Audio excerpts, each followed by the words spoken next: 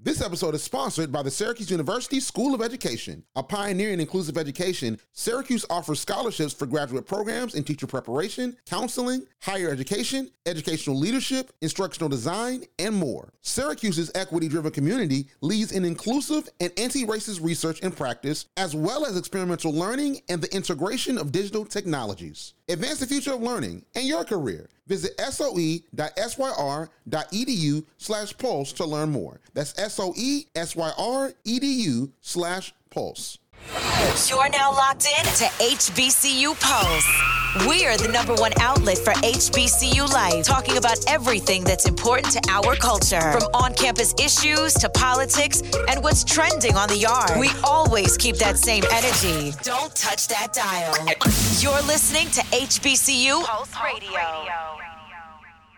What's going on, everybody? This is Randall Barnes, the founder of HBCU Pulse and the host of HBCU Pulse Radio, in the building for another special edition of the show. On today, we are talking about week 6. We're talking about week 7. We're talking about HBCU football. It is the fall. It's sort of cold outside. It's my type of weather in the building. So listen, I'm super excited to get into this weekend of HBCU football. Ario, how you doing today? I'm doing pretty good. I would love to say that you had the better schedule this weekend. So many blowouts, so many upsets that I was not expecting, but I'm very, very proud of my game in the week that I picked. It was a really close. I would have loved to see them topple over, but maybe Northwestern has a little bit more to prove. Let's talk about your game of the week, Howard versus Northwestern. Northwestern won, but Howard fought back. It was 23-20. So Ario, tell us about the game. You know what? Surprisingly, Howard could not hold a candle to Northwestern over this past weekend, shutting them out until the second half.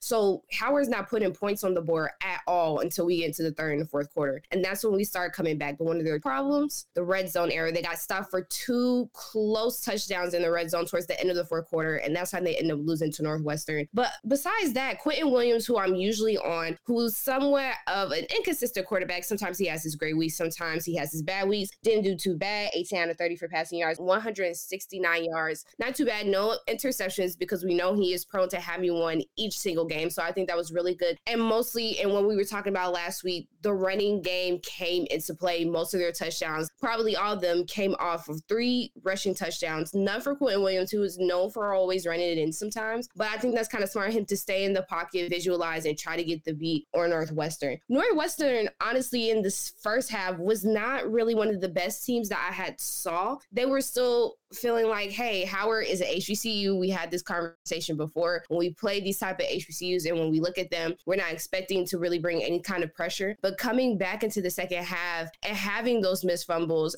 being forced off the field in the fourth and punts, not being able to convert in the second half of this game, really brought Northwestern to those really close scores. Overall, it was a really good game. I love that Howard fought back. I can't wait to see what they do. I know the MEAC is going to be in tight conference play these next couple of games. Actually, the week after next, we're going to see a lot of who's going to end up on top, who's going to end at the bottom. We are hoping that Central goes into the Celebration Bowl, but Howard and South Carolina State can make a really slick appearance just to what's happening at Morgan State. I'm so glad that everybody is safe there after what was going on this past week, but it's now become a little closer race just between Howard and Central, who's going to be at the top. Don't let this loss fool you that Howard cannot come tie for #1 again or actually beat Central. Let's talk about FAMU versus Southern. That was my game of the week. So my game of the week wasn't as bad as previous weeks. This wasn't a blowout. This wasn't anything too crazy. FAMU won 26-19. And there were some questions that were answered on Saturday. So the first question is, has Jeremy Musa's production gone down and should he be benched? No, it hasn't. And no, he should not. Because after all these calls to bench Musa, he played ball. He showcased his arm talent. He threw the ball 53 times. This isn't through a span of 2 games, Ario. He threw the ball 53 times, completed 31 passes, and he finished the game with 2 touchdowns. He racked up 325 yards and threw 2 touchdowns to receivers Kobe Gross and Jamari Gassett. So I'm just saying, he really showed y'all, oh, y'all want me to be benched? Bet y'all sit down and watch me work. You know, so he really went in on the evening. Here's the thing. Harold Blood didn't really do all that great, and that really leads to the second question. Could Southern's defense defense get some type of help from the offense, because the passing defense for Southern, yeah, Jeremy Musa threw for over 300 yards, but the defense has been what is the star for Southern University, and they did not really get that much help. Harold Blood threw the ball 12 times. You see Jeremy Musa, he threw the ball 53 times. He threw the ball 12 times, had 8 completions, only 190 yards, and he finished the game with only 1 touchdown. Now you look at that score, 26-19. If there was a better passing attack and they were airing the ball down the field, they probably could have won that game, because FAMU could have been beaten in that game. I'm not going to lie. Like, FAMU looked good. The defense looked amazing, especially on that final drive, but Southern could have won that game. They could have broken the game open had they aired the ball out more. But they were running the ball. The running attack was real good. The defense was nice. So there's a good team in there somewhere for Southern, but they have to figure out the offense. But Ariel, it's a third question that is on everybody's mind as we're all talking about the game, breaking down the game, breaking down what happened, is what was Eric Dooley thinking? Head coach Eric Dooley of the Southern University Jaguars. He went to 2 straight SWAC championships against Deion Sanders with Prairie View in 2021, and then with Southern in 2022. He lost both of them, but it's neither here nor there. He made it, okay? So listen, he's been coaching for a minute, and he knows more football than me. At least I think he does. I might be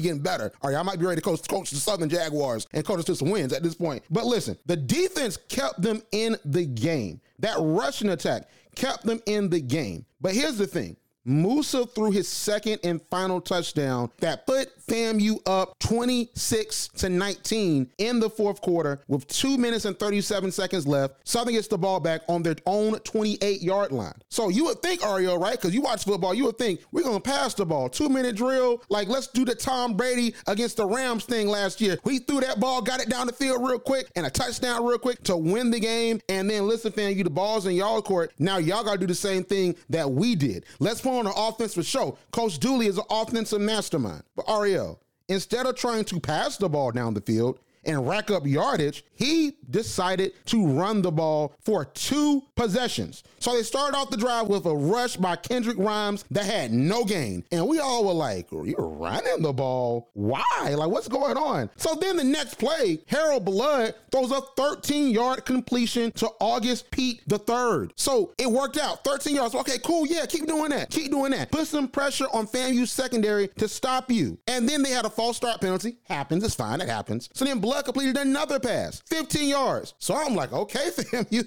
all right, now what you gonna do? Because listen, you got to get ready for that Celebration Bowl now. We pick you to go to the Celebration Bowl against North Carolina Central or Howard or Morgan State or South Carolina State at this point. So listen, we want to see what's going on. But then they run the ball again to Rhymes. Rhymes ran the ball, only got 3 yards. There was no reason to run the ball at all. So then Ariel, Harold Blood gets sacked. He gets sacked. He gets pushed back, and they finally decide, you know what? Let's throw the ball again. It goes nowhere. FAMU wins the game. You could literally hear on the ESPN broadcast, which sometimes you don't hear it. You could hear the fans booing. They were like, what is he thinking? You honestly can hear him booing. And even Jay Walker was like, nothing in the game says run the ball in this scenario. Even Jay Walker said it on ESPNU. So here's the thing. So I'm wondering, we all are wondering, why did Coach Eric Dooley decide to run the ball in those situations when you got to get all the way down the field and score a field goal or a touchdown to win the game? Well, Ariel, we have some sound. This is real sound. This is not like no joking like that. We have sound of why he did it.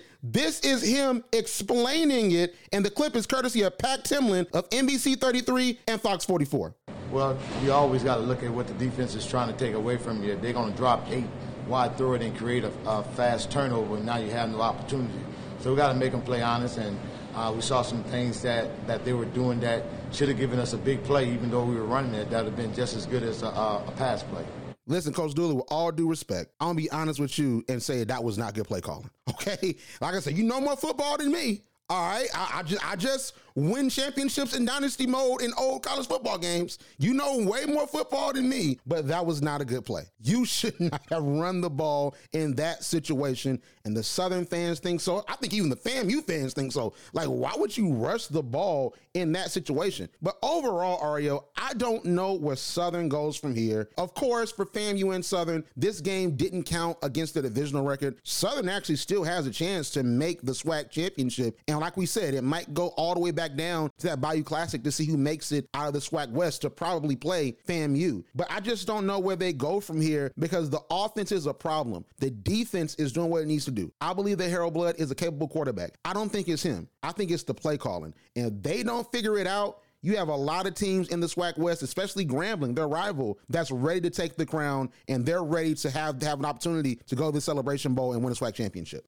Since we want to be honest, since Coach Dooley wants to be honest, sometimes the fans and what we see as analysts are not always the same thing of what it's like being on the field and being surrounded by professionals. But in this case, the customer may be right. The fans and us may be right. It's a quick, easy 2-minute drill. First down, every single pass, out of bounds if possible, because I don't know if they had any timeouts left. It doesn't seem like it. Seems like we're just running out the 2-minute clock. So every time I'm throwing a pass, I'm going out of bounds and I'm giving my team at least time to try to get it into field goal range. And if not, try to sneak all the way in there and get a touchdown. Obviously, they needed a touchdown. But in this case, it just, besides a false start, maybe having too many men on the field, ineligible players, and illegal formation, there should be no reason why, like you said, anybody should be running this ball. This is a game that we want to win. This game says a lot between them, even though this doesn't count against them. It does show them what kind of coaches, what kind of team that we're playing against. Like, there's a difference between your players making your team look bad and losing the game than if your coach making a wrong call and losing the game. And I think he'll go back through this week and maybe he'll realize it. Maybe he might stand by his decision, and that's fine. You're the coach. If you want to stand by what you said, cool. But if you stand by what you say, you got to win this next game on the play calls that you do. Because right now, this doesn't look good for the school, and it doesn't look good for your chances going into conference play. And I think this has to be said as well, is that their last 3 games of the season, they play all of the contenders. They play Alcorn, they play Prairie View, and they play Grambling in the Bayou Classic. I think they're likely to go 0-3. I just think they're going to lose all those games. I think they might play Grambling tough because that's the rival, but I think they lose all 3 of those games, and it's going to be between Grambling, Prairie View, and Alcorn on who's going to make it out the SWAC West. And I think that Grambling, even though they lost last weekend, I still think that they have the upper hand because they have the more explosive offense. And I'm going to bet on a more explosive offense where you're airing that ball out against teams that are really mainly running the ball. So I just think that they're not going to get over the hump. I mean, they have a chance. They can prove me wrong, and I'll gladly be wrong. I'll accept it because I want to see Southern be great. I want to see them get back to where they were in the golden years.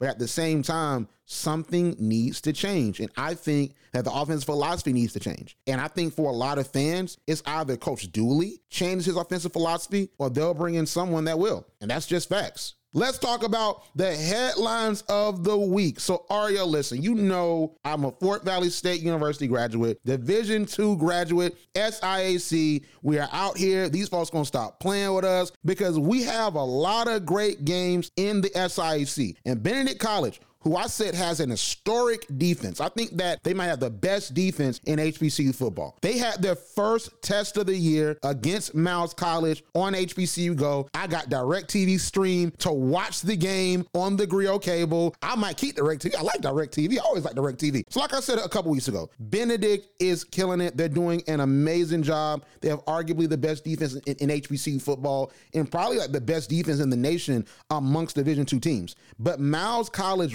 really tested them because Miles College has a stout offensive and defensive line. But at first, Ario, it didn't seem as if Benedict was going to have any problem with Miles College. It was a lot of fumbles here and there, like both teams were really being loose with the ball. But Benedict entered halftime up 21-3, and it seemed as if they were going to have a dominant and just competitive performance in that second half. And then it was going to be, hey, all right, Miles College, see y'all later. Next up, we're going back home and we're playing Fort Valley on ESPN2. But Miles College says, not so fast. Don't worry about ESPN2. Worry about us on HBCU Go and the Griot because Miles College forced an interception from quarterback Aeneas Dennis, and they turned the turnover into a 42-yard touchdown, and they trimmed Benedict's lead to 21-9 after the PAT with 6 minutes and 25 seconds remaining in the third quarter.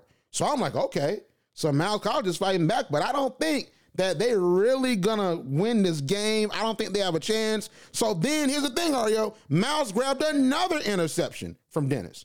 And then they had an 86-yard touchdown drive that cut Benedict's lead even more, 21-16. So now I'm like, okay, let me get back to watching this game because I'm watching the other games. I'm watching FBS games. I'm trying to catch up on other HBCU games that are going on. I'm watching A&T. I'm watching North Carolina Central. I'm trying to see what's going on because I'm like, this game is over. Come on. But Miles College was like, no, keep it on the Griot. Keep it on HBCU Go. But here's the thing. I expected Benedict to tighten up. I really did. I was like, come on, Benedict. Like, y'all got this. The defense going to lock up. Dennis is going to get right, and they're going to make it happen. But Miles stopped them. They went for it on fourth down. They stopped them, got the ball back, and they scored a 22-yard rushing touchdown to take the lead after the two-point conversion, extending the lead to 24-21. I was like, oh, my God. Is Benedict about to lose their first game before they play Fort Valley? Oh, my gosh. Is there going to be some weakness that we see from Benedict? Nah, it wasn't no weakness because they made it happen. They won 27-24, okay? They got the touchdown back, and the defense locked up. They orchestrated a miraculous touchdown drive that put them back up for the rest of the game after a short run by North Air Scotland. And Miles, this is the theme of the weekend, Ariel, Miles had an opportunity. They got the ball back, and they could have scored a touchdown to take the win or to tie the game and send it into overtime. But Benedict's defense, they stepped up and they stifled Miles College. They were able to get the win. Now Benedict is going to play Fort Valley on ESPN2. As people are listening to this, listen to us on a Friday, Sunday, Tuesday, the game already happened. So hopefully we're talking about a Fort Valley win next week, but I'm not worried. I'm not worried. Okay, I'm a little bit, I want to see what happens. I don't think it's going to be an automatic win. I'm realistic, but I think Fort Valley might win this game because we see some weakness right now. Well, I don't think you really have anything to be nervous about. Just looking at Fort Valley and what they've done this season, already being 5-1 overall, you're only lost to Tuskegee, but every single game after that has mostly been a blowout with an outlier of one game. But for the rest of that, Fort Valley has been looking formidable, and I don't really see – I see a huge test, and I probably see a potential, rivalry building or already rivalry that's really heating up at this point. But what do you think are some of the things that Fort Valley has to watch against after this game, with Benedict having a come-behind win from Miles? So I think that what could cause Fort Valley to lose is the fact that Benedict has a very heavy pass rush. And we know that after Emmanuel Wilson left, he's now with the Green Bay Packers in the NFL, they were running the ball a lot last year. And what Benedict was able to do at our homecoming last year when they beat us, they were able to stop the run. They were able to contain Emmanuel Wilson. With all the talent he has, they were able to contain him. This year, we're a more pass-heavy team. Like we're still balanced. We still run the ball, but Kelvin Durham is the feature of the offense. So he's passing the ball. He's stepping back. He's making plays with his legs. He's getting out the pocket, and he's making plays happen. He most likely won't be able to do that against Benedict because they're going to be blitzing. They have a formidable defensive line that is only rivaled to me by Fort Valley's defensive line because our defensive line is tough too. So Kelvin Durham is going to have to get the ball out quick in the game. They're going to have to really rely on their run offense and really try their best. It might not be Emmanuel Wilson back there, but you have Brandon Marshall. You have a lot of other capable running backs that can establish the run, so it would give Kelvin Durham the opportunity to throw the ball down the field. And I think that, and this is what a lot of people in the SIC media space have been saying, is that Fort Valley cannot go down a score or 2 scores against Benedict because that defense is not going to let you come back. You give that defense time to rest, you give them something to really rally around, you're not going to be able to come back. So Fort Valley has to play a complete game. That's what we all been saying in the SIC space. They have to continue to play a full game. and the offense has to not be one-dimensional. You can't just pass the ball. You have to do something else. Kelvin Durham can't be the only feature in the offense where he's the one distributing the ball. You got to run the ball. You got to run outside, because Miles had a lot of success, I saw, running outside away from the pressure. So I think that Fort Valley, if they could cook up some plays where they run outside and then they mix it up where you're not expecting to pass, but we run it, you're not expecting to run, we pass it. If they do that, I think that we could win, but it's not going to be an easy game. But here's the thing, real quick, Ariel. I got to say this. A lot of folks playing with us, Ariel. A lot of folks are playing on that Aggie, that A&T champion, Sean Gibbs' name. They saying we not going to score a touchdown.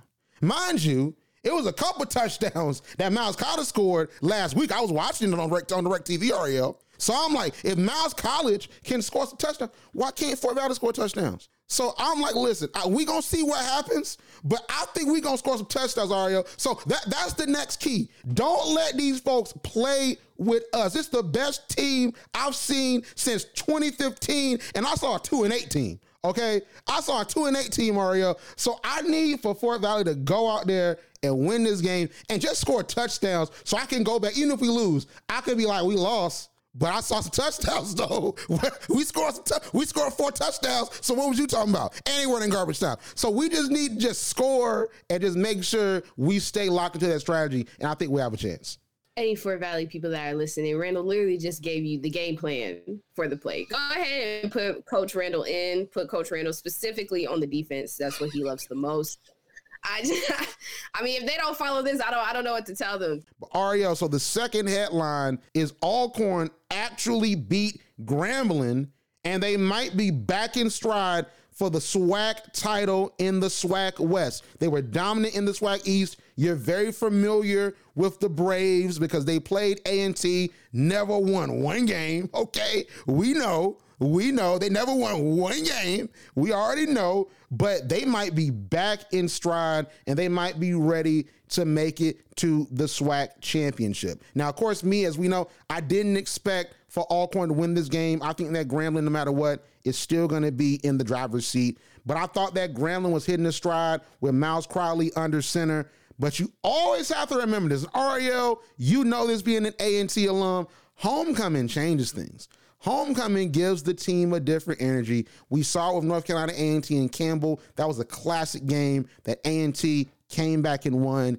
Anything can happen during homecoming, and it was Alcorn's homecoming. So Alcorn's players and the coaches, they wanted to get a win. But we got to talk about the fourth quarter. So with 2 minutes and 58 seconds left in the third quarter, Grambling added a 27-yard field goal to their score to extend the lead to 24-19. And it honestly seemed as if Grambling was going to get the win, but Alcorn, they led a game-winning drive that ended up with Alcorn quarterback Aaron Allen, who might be one of the better quarterbacks in the conference, throwing a 15-yard touchdown pass to Tavarius Griffin that put Alcorn up 25-24. And like I said before, Ariel, the theme of week 6 is, hey, we just scored, but you get the ball back and try to win the game. So Grambling had an opportunity with their explosive offense to get the ball down the field and go and try to win the game. And they didn't do that because Miles Crowley threw an interception that left the Braves. They were excited. They were able to celebrate their homecoming with a win, and they're still in contention for the SWAC West title. I don't know what was going on. Miles Crowley has been almost infallible this year when it comes to his play. And we all make mistakes, and he'll probably rebound from that for sure. But Grambling could have won that game. They were in control of that game. It was a back and forth game, but they were in control of that game for the most part of that fourth quarter. And then they just let it go, and Alcorn squeaked out with a win. So I think when we look at it, Ariel, you have Grambling, Prairie View, Alcorn. Like we said before, they're really in the running. I think it's going to be really exciting as we get into the nitty gritty of SWAC West play. And Southern's there too, but we don't expect Southern to make it. So, we got to mention them, but we don't expect Southern to make it. But, we'll see. But I think the SWAC West is really good this year. Let's get to our games of the week. So my game of the week is Alabama State versus Jackson State. I had to do it. I was thinking about Tennessee State because Tennessee State has been having a really good season. We might see about them next week, but I had to do this because y'all know why. Y'all know he ain't SWAC. I'm swag, the bro hug, the Obama bro hug. See, folks forgot that when it came to Eddie Robinson and Deion Sanders. Hey, I'm not about to give the Obama bro hug. You've been dissing me all week. So listen, I got to see what happens. That is the logical next step of the story, of the Who is Swag story, to see what's going on. Deion Sanders might be watching this game. You know, he's not going to watch this game. But let's see, he's not going to watch ESPN Plus to watch this game. But still, like, this is a game to watch because I think this is a clash of two different styles. So Alabama State's defense is as advertised, but we have to know if the offense will show up to play. So when you look at that defense, they're holding teams to 90.4 rushing yards per game, but the offense is only rushing for 116 yards per game. They're holding teams to 18 points per game, but they're only scoring 16 points per game. That's not how you win games. They're holding teams to a very respectable, considering where we are in college football, they're holding teams to a very respectable 213 passing yards a game. But REO, they're only passing for 196 yards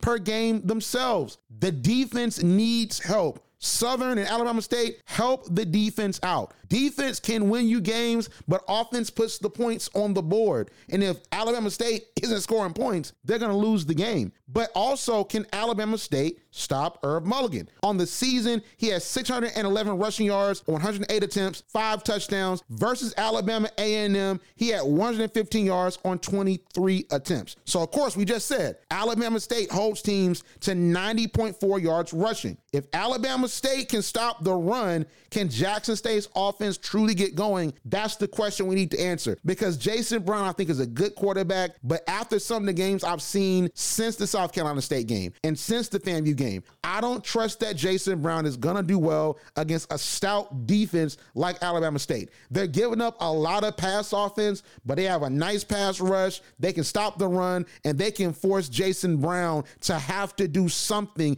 to have to air out the ball. I do not trust him. He played another great defense in Southern. He did well. He did okay. But the star of that Southern game was not Jason Brown. The star of that game was Jackson State's running backs, Irv Mulligan, in that running back room. That running back room rushed for 221 yards on 37 attempts and 3 touchdowns versus Southern in the Boombox Classic earlier this season. And Jason Brown was 16-26, 184 yards, 1 touchdown. So the running backs, they had more attempts than he passed for. So I think Jackson State wins, but those questions have to be answered. I'm picking Jackson State. My game of the week is Tennessee Tech and South Carolina State. Only thing that comes good after this game, they go into conference play. They play Delaware State first, and then we have that huge rematch against North Carolina Central, and then they go down the field, just keep going to conference play. I think after this game, South Carolina State is about to go up from here, and that's when the competition really starts. Now, Tennessee Tech, honestly, anybody could beat South Carolina State at this point. Tennessee Tech could literally play their worst game, and South Carolina State will find a way to ruin it or fumble the game away. I don't really have hope that this may be one of those games that they start building Buddy Pugh and they start building into his technique and start realizing the team that they are within them. I don't see this as a close game either. I do want to give them hope because it will be a great way to win this game and then go into your conference play. It's just wins after that.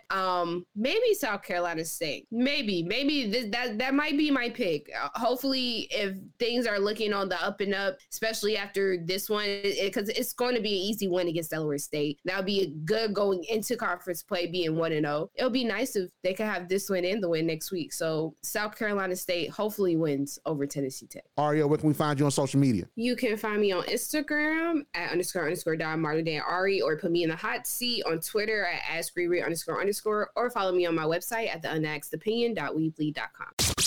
Like what you hear? Yeah. Subscribe to HBCU Pulse Radio on Apple Podcasts, Spotify, or wherever you get your podcasts. Also, head to hbcupulse.com to stay up to date on what's going on in the HBCU community. Thank you for listening to HBCU Pulse Radio.